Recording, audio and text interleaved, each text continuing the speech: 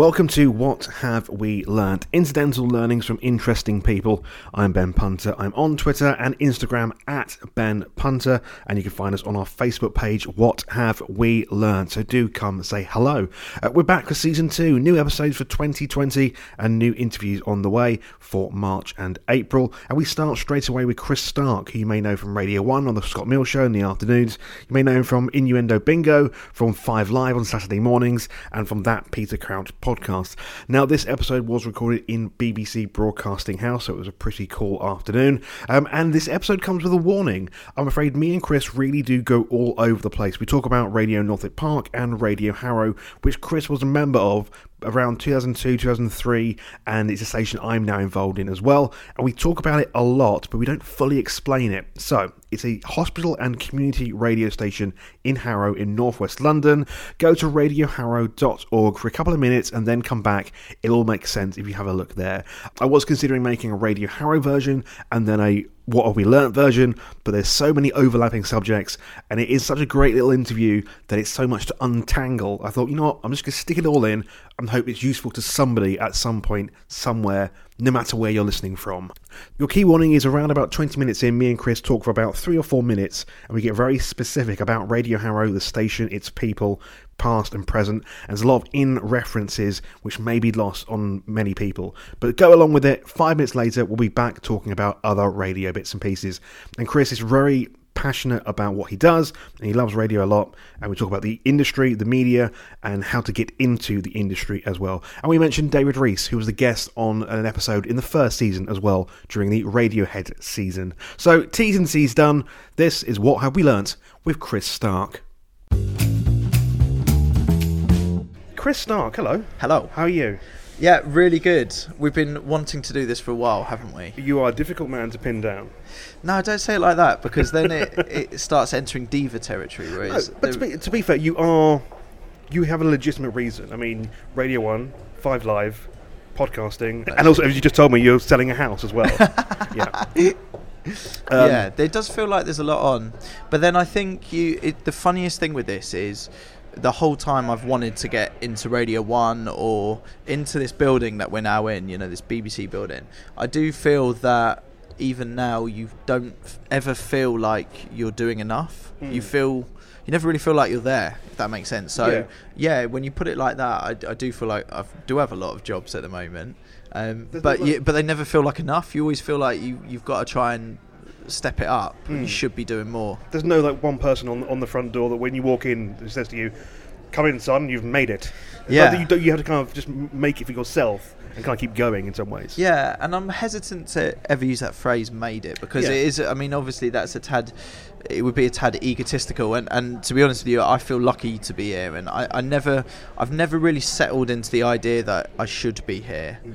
And the one thing I've noticed about everyone that I work with is in the main, the good ones or the nice ones or the people that I sort of respect here all feel the same. They sort of always question themselves and always want to try and work on the next thing or be going up another level. Yeah, whatever that is. But yeah, it is an odd one when you put it like that and you hear all the stuff that you're doing. I'm quite aware that when I was at Radio Northwick Park, it was everything that I wanted to do. So we'll start. I've got so many questions, but we've got a short amount of time. My flatmate says, by the way, the Samrat in Ealing is now on Deliveroo. She says, yeah. She says, what do you recommend? That's good news. Okay, so yeah, the Samrat Curry House is a curry house that I didn't know much about until I started doing the Peter Crouch podcast, which I would say out of all the things I'm doing right now is the one that seems to be getting quite a lot of attention, and I think it's because it's relatively new. So it's grown from something which was just an idea into a podcast offering that I think is a lot of people are enjoying being part of. It's silly and it's fun. Yeah. And one of the things we did, of course, was visit the Samrat Curry House in Ealing, which is Peter Crouch's favourite curry house. Yeah. And I had a lovely evening. I had a lot to drink. Yeah. And I met Mr. Islam, who owns it. Okay. But yeah, I love that the Samrat, I get loads of tweets and Instagram messages from people who go and visit it as a kind of homage to the podcast. that Peter Crouch podcast, it's released on Wednesday, which is today, at the time of recording. Currently, as I look on Apple, it's currently number 1. Yeah. Ahead of Desert Island Discs. Yes, it's mad. Every time we release a new episode of this, it seems to go to number 1. And but I would say this: I'm never really sure what that actually means, because I think you can have a very good podcast that maybe finished 6 months ago, and then you pick it up, and it's. I don't think it's like a sign of how currently it is doing. I know that's a weird thing to say. I just think with a podcast, if I'd heard it a year ago and it wasn't necessarily in the charts, I think you can enjoy it just as much. Yeah. So I guess what I'm trying to say, if you're listening to this right now and you want to hear the podcast, definitely give it a go. It might not be number 1 by the time you hear it. I'd hope it would be, but it's well worth a listen. So how did that actually come about? So 5 Live, a producer there, got in touch with me because they wanted to make a podcast. They wanted to do a pilot for a podcast. So a sort of, in case you don't know what a pilot is, it's like recording a fake show that probably won't go out, but the idea is to kind of hear how it could sound. And Peter Crouch had a book out, and he wanted to publicise that by doing... It was only going to be 6 episodes of a podcast. Yeah. And it was mainly to sell a few more books. But I got involved and got asked to be involved in it as the producer who wanted me to be involved. Just wanted a slightly different angle on the podcast, because there was a lot of 5 Live podcasts that were brilliant, but they were very formulaic and very kind of the same type. Yeah, almost quite serious as well, I suppose. Yeah, I do think that as well. I think they were slightly scared of making something that was a bit entertaining as well. Yeah. So they got me involved, and I said what I would do with it. And they liked my ideas, and we made it happen. And the first episode we did in a hotel in Stoke, and Crouchy was playing for Stoke, and we did that first episode, and it just felt really exciting, and it felt good, and it felt funny. And I look back, and it was probably, it probably wasn't even that great an episode, but at the time it really did feel quite special that there was me and Crouchy and the BBC's chief sports writer. It was a good mix of people to get involved in it.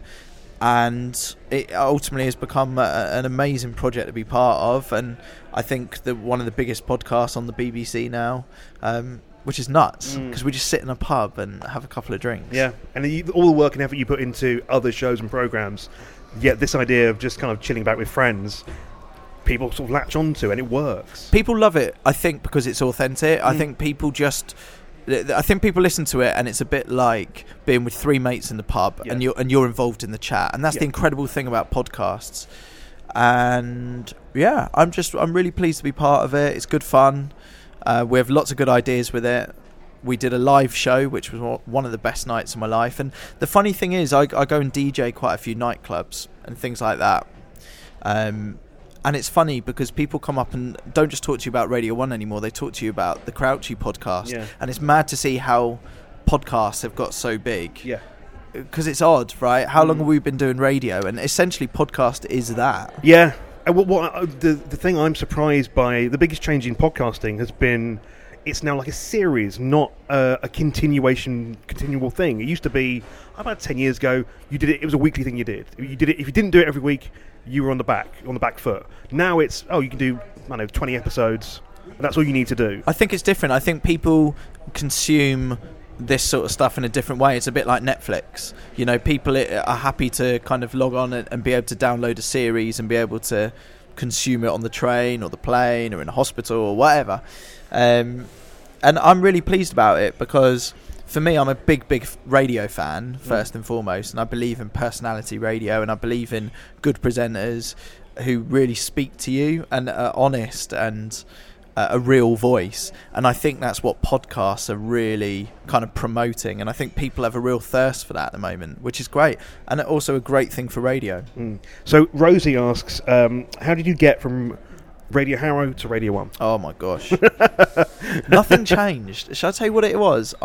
When I did Radio Harrow, which was Radio Northwick Park when I was there, I was so proud to be on that station. I've never felt as nervous as going in and doing my first voice test. So that you had to go and collect requests for the first few months. And to kind of prove that you wanted to be part of the station for the right reasons, because it was in a hospital, and you were serving the audience that were there. And at the time, watching TV or even listening to radio, I think, cost money. You had to pay quite a lot of money to be able to do it. And Radio Northwick Park was a free radio for patients there, and it was great. I got to meet so many people. But when I took on that show, when I got on to Radio Northwick Park, I took it so seriously. I loved my music. I'd bring it all along. I'd plan the show. I tried to make this local show, so I would talk about stuff that was happening locally. I tried to really talk to patients with it, and I was so proud, and I learned so much from it. So that when I went to university and I got involved in student radio, I felt I'd had 3 years of being on hospital radio, and then student radio was very, very similar. Except student radio suddenly had all these links with Radio 1 and the BBC, and suddenly I saw this little path emerging. But I found that I couldn't get down this path. I just found that whatever I tried, I couldn't get on Radio 1. But I did so much work experience. I genuinely knocked on every door. I just stuck with it, and somehow it did go from Radio Harrow, Radio Northwick Park, to an opportunity at Radio 1. And when I got in through the door, I just made sure I didn't leave. And I know this all sounds very simplistic, but it was a very simple idea. I remember being at Radio Harrow, or Radio Northwick Park as it was then, and I got my own pictures made, like DJ cards. Yep. And I remember seeing that on the wall. As you walk down the corridor of this hospital, it had all the DJ cards that were on the wall, and you could hear the radio station. I just thought it was the coolest thing. I thought, this is exactly what I want to do. I didn't really know how I was going to do it, but I did just stick with it. And everyone has ideas. I just think there's very few people that go and work out how you can execute these ideas. Yes. And I'm so glad I did, because I am at Radio 1 now, but it doesn't feel any different to Radio Harrow or Radio Northwick Park in so many ways, other than I'll go and do a gig in Scotland or DJ there, and people seem to listen, whereas they didn't really listen to me in Dundee when I was on Radio Northwick Park. For a long time, you and Scott were on in the afternoons. Yes. And then you were moved to drive time. Now, obviously, breakfast and drive time are the kind of the peaks of radio generally. Was there a little bit of a fear at all of being moved to an earlier time slot? Or? Yeah, so what happened is Scott was doing the drive time show, and I just started doing little bits on his show on Radio 1. And then I started to do more and more, and then a boss at Radio 1 basically phoned me, and it was one of the best moments of my life, offered me a year contract. Mm-hmm. And from there on in, it's all kind of, a lot of stuff's happened. And around about the same time, Scott got moved to the afternoons, and as part of that move, I went with him. And I do think, being honest, at first it did feel disappointing. Mm-hmm. However, what it did do was meant that we could take over this afternoon slot, and I do believe we've turned it into... I don't believe there is anything like this on UK radio, if not around the world. And I'm very proud of the time slot that we do, because I feel like we own it. You do. I mean, it's when the industry critics and I don't know, radio experts will always say, "Oh, being moved off drive time back into the afternoons," like. Well, are we gone within the year? That's what they might say. I totally agree, and I think I do think that's quite an old-fashioned way of looking at it. I think you've got to be realistic. A Radio 1 breakfast show has the biggest audience. It's the biggest show in the world, and that's cool. Drive time, I think, is stereotypically the next biggest show. However, but is that only because people put the radio on when they're going home? They're not necessarily always. Oh well, I'll stick Radio 1 on because that's the time I'm going to listen. Yeah, I think it is part of routine. But I would say this: I think the notion of there's so many other radio stations now you can listen to. You can listen to podcasts, you can listen to streaming services and stuff like that. I think this idea of routine around radio is slightly different, because I think people can genuinely choose what type of radio they want to listen to, and have so much choice. So. Radio 1 Breakfast Show is the biggest show in the world. And yeah, technically, Drive Time Show is the next biggest one. But I don't think that idea would hurt as much anymore, because I actually think, apart from the breakfast show, I do think all other radio shows are up for grabs at any time. Just because I think people listen to radio differently now. It's kind of appointment radio. It's sort of, it's something, it's, you need to listen to it, otherwise you miss out. Yeah, I just think you've got to be very present everywhere. I think you've got to be present in on people's social feeds. You know, we're not just a radio station anymore. We do a lot more than that. And you've also got to have a purpose. I think that's the key with any radio or podcast. The reason people choose to spend their time with you is a purpose or a meaning or something that they can relate to. That's the most important thing now more than ever, I would say. So Sarika wants to know, how do you keep the ideas fresh for the show? That is the hardest thing. Because we're on pretty much every day, and when you're not on, you're always working on stuff towards the show. You just constantly think of ideas. So it might be midnight, you might be out on a night out, and I write ideas in my phone constantly. Yeah. And we've got an email box which everyone involved in the show can just email, and that is the biggest thing for us is content. Content is king on our show, and it's what makes our afternoon show. I think the success that it is the expectation that you're going to be able to tune in and hear something funny, relevant. But we get through so much content, and that's how you keep the ideas fresh. Is just mining that content and getting as much of it to air as quickly as possible. And the best thing about radio, compared to any TV I do or anything like that, is that with radio you can have an idea in the morning. And like today, we could be chatting right now, but this afternoon I could have an idea as we chat. Yeah. I could go up to the guys upstairs right now, and we could have that on the radio show. Yeah. And that's what I love about it. I love that radio can move quick. The immediacy of it. Yeah. So you have to move quick, and you have to constantly have ideas, and you have to constantly write down ideas, and you've got to be creative. Yeah. And one of the sort of standout ideas has been Innuendo Bingo. Yeah, Innuendo Bingo has been a huge success on the show. It wasn't my idea. It was an old producer called Emlyn, who actually is now our producer on 5 Live. But he had the idea, and it just started with me having water in my mouth, and I'd hear a funny clip and spit out the water. Yeah. But then it turned into a bit of a battle between me and Becky, who used to work on the show. And then it's just developed into this huge online phenomenon where it's actually copied around the world, and people people do it on every radio station. For me, it's the ultimate radio feature, because if you listen, it's funny, and if you watch it, it's funny. Yeah. But occasionally you have these features that just go huge. Playground insults. Going back to Sarika's question, how do you keep the ideas fresh? And it is this constant having to come up with ideas. I was really drunk one night in Reading, and I came up with playground insults on that night out, and we desperately needed something for Will Ferrell and Mark Wahlberg, who we were interviewing the next day or day after, and they'd said no to every idea. And I had the idea for playground insults, and I knew it needed to look different to just being in the studio. And the amazing thing is, we made it happen. In 24 hours, we put that out, and that had, 20 million views?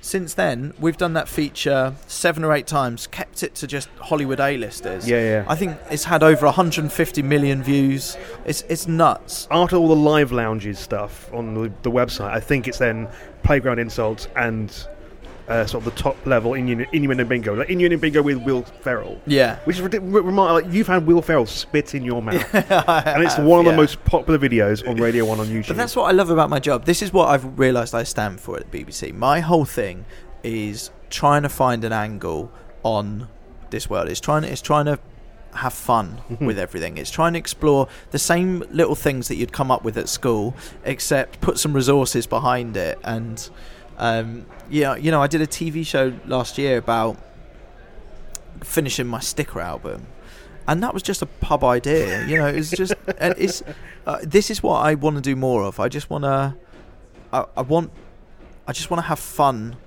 I want to make fun ideas, and I want to do them to big levels.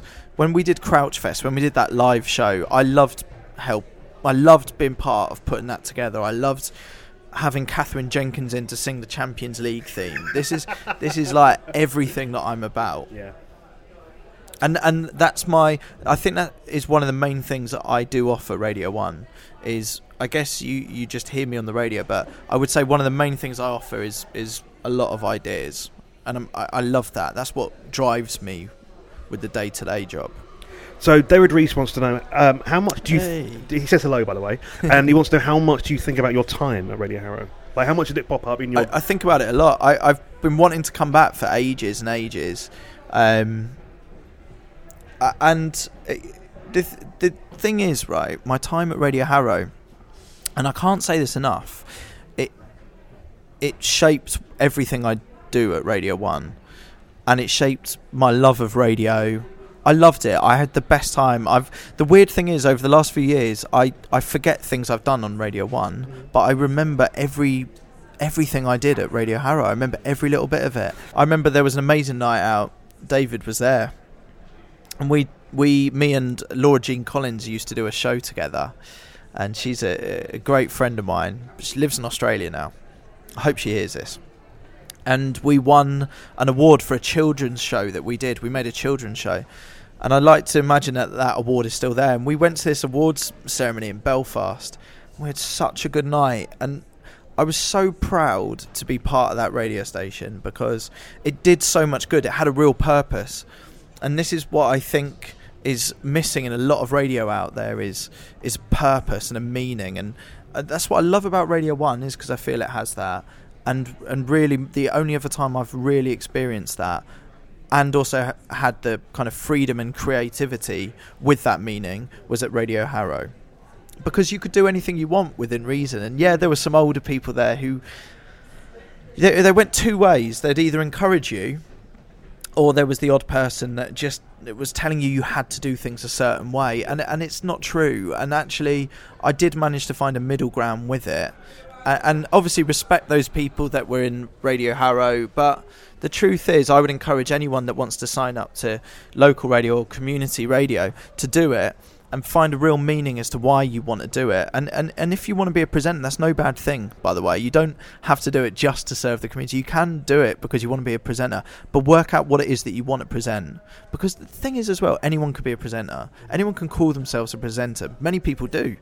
But the truth is, like, I never call myself a presenter because I've never really felt like one, if that makes sense. I do miss David. By the way, David, I still stand by this, is one of the most underrated radio presenters in the UK. I looked up to him so much because, although I've just said don't ever call anyone a presenter, he talked with such confidence. I would be so nervous in the studio, and he came in and he owned it. And the thing is with him, he is someone that could very easily have gone on to do a commercial radio and done well in it. But it was people like him that I really looked up to when I was at Radio Harrow. We're doing a special show. He'll really like that. Yeah, and the trophy is still in the cabinet. Is it? It's still in the cabinet, yeah. Yeah, and that's what I mean. I just have such a happy memory of that night and that time. And people like Kay, who I used to do the Wednesday nights with. We had a great team on Wednesday nights who would take requests. Kay Holland? Yeah. She went away for a while. She came back. She's still I saw her weirdly at a Watford game not that long ago. But this is what I mean. When I saw her, she must have thought I was hammered or something, but I really miss the guys that we did Wednesday nights with. I'd look forward to it all week. I look forward to being there and being part of it and sourcing the music and producing the show. The thing is with it, I really think you can treat that level of radio with the respect it deserves, and ultimately that's what I did. And I think probably one of the main reasons why I'm so passionate about radio now, and therefore committed hard enough to get a job at Radio 1. Or you can be flippant with it and just let it serve you, and you can go there and get your show reel and do that, and that's fine if that's all you want from it. But the reality is, you need to really love radio to do well in it, and to pursue it. And you still do it, and you do a brilliant job with it, and David does a brilliant job with it. And I just think, and I just think if there were as many people that were passionate about radio now as there were then, when I was there, then I've no doubt at all that the radio station is in such a good place. Occasionally I listen as well. That's the nice thing. Now it's on the internet. I'll occasionally sort of duck into it. And I enjoy seeing, some of the visual stuff that occasionally goes up as well. I keep an eye on it, and I would like to get involved, but I never get invited back anymore. David Rees told me a long time ago, he described radio and Radio Harrow. It's a bit like getting a jab for an infection of some kind. That you're never fully cured, but you've always got that kind of jab in you. I have no doubt at all that at some point I will be back doing a show on Radio Harrow if they'll let me pass the voice test. Well, we sometimes still do voice tests. Yeah, it's no bad thing. We don't need to do this. It's fine. You sound fine. Go ahead. It's no bad thing. I just really want people to feel confident with it and take it on. And maybe you don't want to be a presenter. Go be a producer. Go and produce a radio show and let that be your buzz. That's. I think more and more radio, there are less jobs. That's the reality of it. There are less jobs, but I've heard this my whole career. So as much as I do think that's the case, I also think you will find a way to get into it if you want. So where do you think you see yourself in maybe 5 years? I don't know, because 5 years ago I was convinced that I wouldn't still be on Radio 1 and actually new opportunities arise and I will be in radio, I hope, my whole life now, and I love it. And whether that's Radio 1 or another BBC station, I don't know. The truth is the nature of this job as well is you don't get that security. You don't get that. Right now this is everything and I love it. Yeah. 5 years ago I was convinced I would only be on another year, and you constantly panic about losing your job. So at some point you've just got to let yourself stop stressing and go, look, you're the kind of person that will make things happen, and that's what I need to do.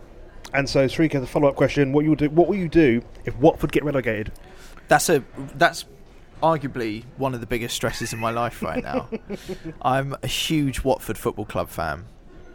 In fact, back when I used to do Radio Harrow, I used to try and source prizes from the football club. Do you know my first ever interview was with Ray Lewington when he was manager there? Okay. And we played it on my radio show on Radio Harrow, and I bunked school to go and do it.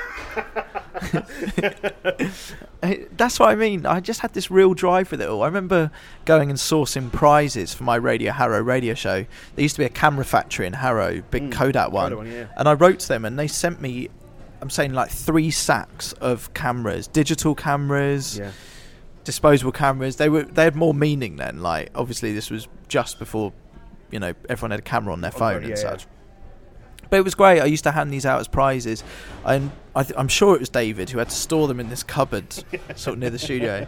If Watford get relegated, I'm going to be obviously very upset about that situation. I'm not just saying that. I really don't believe we should be getting relegated. Our squad is brilliant. The owners are brilliant. I've become good friends with the chairman of Watford now, and it's the same discussion I keep having with him, which is, we're too... I hate the phrase too good to go down, actually, because that's not true, because 3 teams ultimately do. But I'm so surprised it just hasn't clicked with the team that we've got. Yeah. But you know what? There's still quite a bit of the season left, and the bottom of the Premier League's so tight. And that's the nature of competition, isn't it? Yeah. It's exciting. But obviously, as a Watford fan, I'd love us to stay up. But thank you so much for talking to me today, and I'm really pleased you like looking around Radio 1, because as you can see, and I'm sure you can tell people listening, radio's so simple, isn't it? Really, Radio 1 isn't much different. There's just more people in press departments or production and all of that. But actually the studio itself, it's not massively dissimilar, is it? No, not at all. It's just a room full of a lot of technology, but I think it's just so iconic. It's just an iconic space that you've seen everywhere and you've heard about everywhere. And you know what's happened in these rooms and in these walls, and it's magical. Is what it is. It's a magical space. But it's also a level up. Like you were in the studio earlier where we do our radio show, and then end of the day, it's we're in there. It's totally quiet. It's end of the day, radio is a simple thing where you bring to it what you want, and actually you could be producing a bit of content, and maybe we have more eyes on our content, so it becomes bigger quicker. But with the right ideas, you could do it on Radio Harrow the same way we could do it on Radio 1, and actually it still kick off. And that's always something to bear in mind, I think, with anyone listening to this who's at Radio Harrow right now, is really, you go and produce the right kind of content, you have the same platforms. You have YouTube. You have everywhere that we put our stuff out on, and I'd encourage you to kind of maximise that. So finally, what have you learned? The main thing I've learned is that you can be yourself, and that's absolutely cool to be. And even on a platform like Radio 1 or 5 Live, or even just being at the BBC, I am a very average lad from Pinner, support Watford Football Club. I'm not the glossy presenter. I'm not a Vernon Kay. I'm not even a Greg James.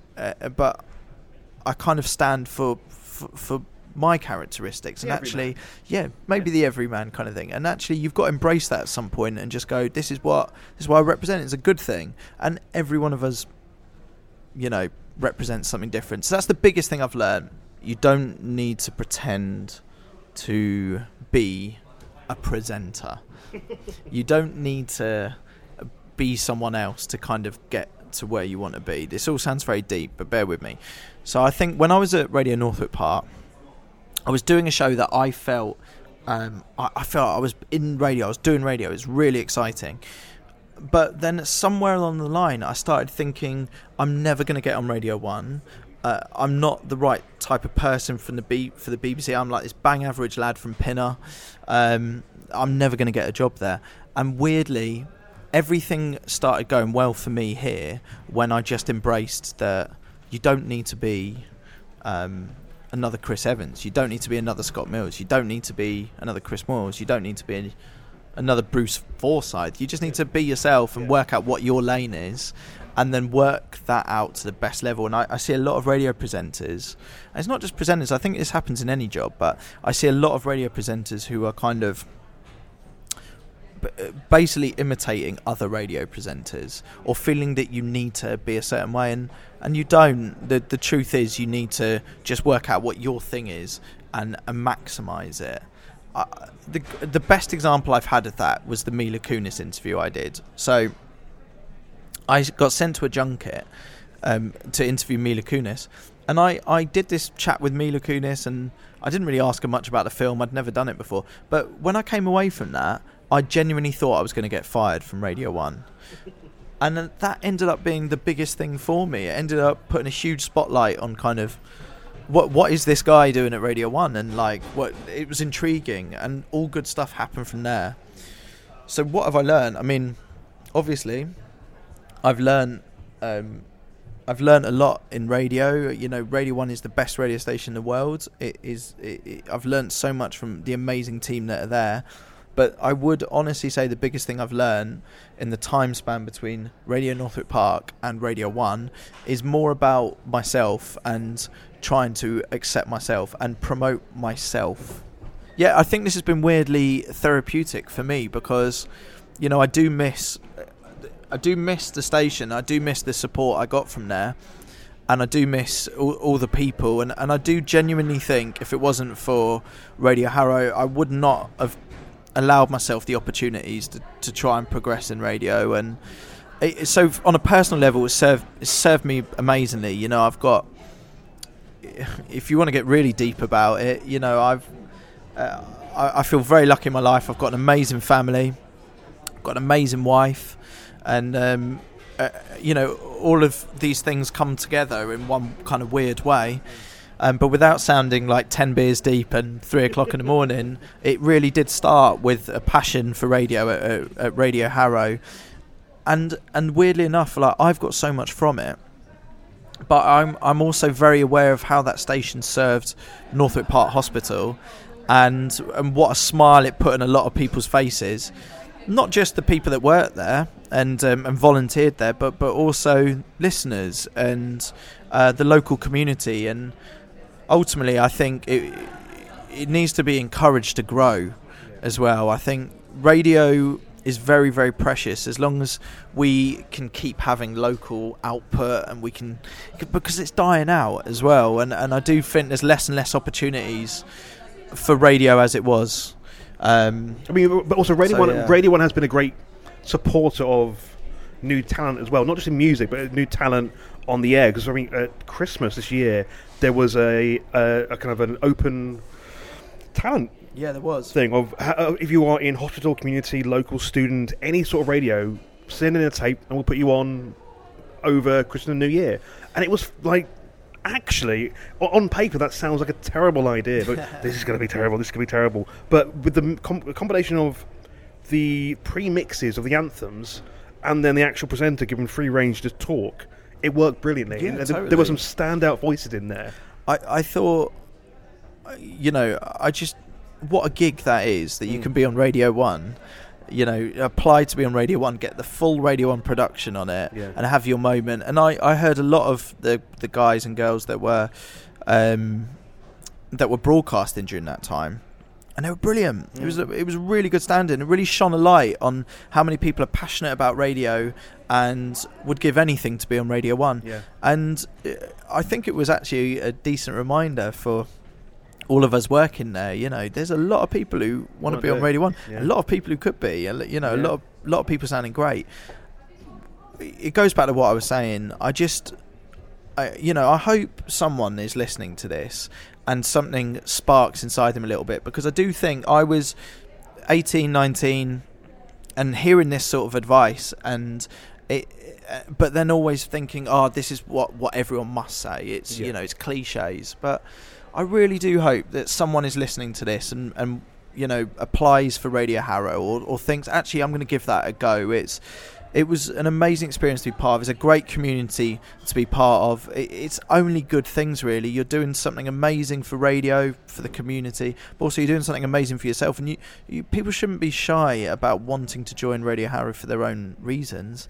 That's part of what it's all about. I really hope there is someone that this kind of resonates with a little bit and they go and join.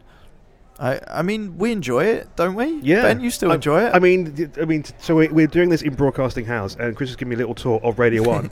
I'll admit this, a little bit of giddiness, of like over-the-top giddiness, almost a little bit of emotion, of like, oh my God, I'm in Radio 1.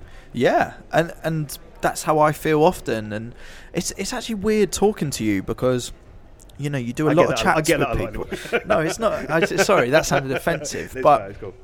I really like it because you do a lot of chats, and it's a lot of how do you get into Radio 1, and who's the biggest person you've interviewed recently, or what's the standout moment, and it's great. We can talk about all of that, but what's so nice about seeing you is it's a real reminder of how lucky I feel to be at Radio 1, and how hard I've worked as well. I have worked hard, but also just what an amazing. If you could have told me when I was in the studio at Northwood Park and Radio Harrow, if you could have told me then that we'd be in this situation right now talking about all of this, I wouldn't have believed it, or I wouldn't have seen how it was possible, and so it's been such a lovely reminder. And I would love to come back. I don't know where. Maybe at Christmas. Maybe when all the other presenters are taking my jobs here. I'd love to do that. I'd love to do a show there, or maybe there was a way to record a sort of, I don't know, a monthly show, or do something like that we can just kind of play out. I'd love to still be part of it. I don't know if I'm allowed. That's a really good point. I wonder if I'm allowed. I'd hope so. Maybe we just do it on the sly. Do it on the sly, yeah. Maybe different name. I love how many people change their names for proper radio names. Is your name real? Yes. David Reese's name isn't real, by the way. It's a radio name. What's his real name? Engelbert Reese. It's actually, it's Engelbert Reese. Yeah. He chose David Reese just because it was snappier for jingles. Yeah, I see what you mean. I can do that. Yeah, works out, yeah. Chris Stark, thank you very much. Thank you. Thank you very much to Chris for this episode. You can hear Chris on Radio 1 on weekday afternoons on The Scott Mill Show. You can hear him on 5 Live on Saturday mornings and on That Peter Crouch podcast. Let us know what you thought of this episode. I'd love to hear from you. I'm at Ben Punter on Twitter and on Instagram, and our Facebook page is What Have We Learnt. Thank you very much for listening, and I'll see you next time.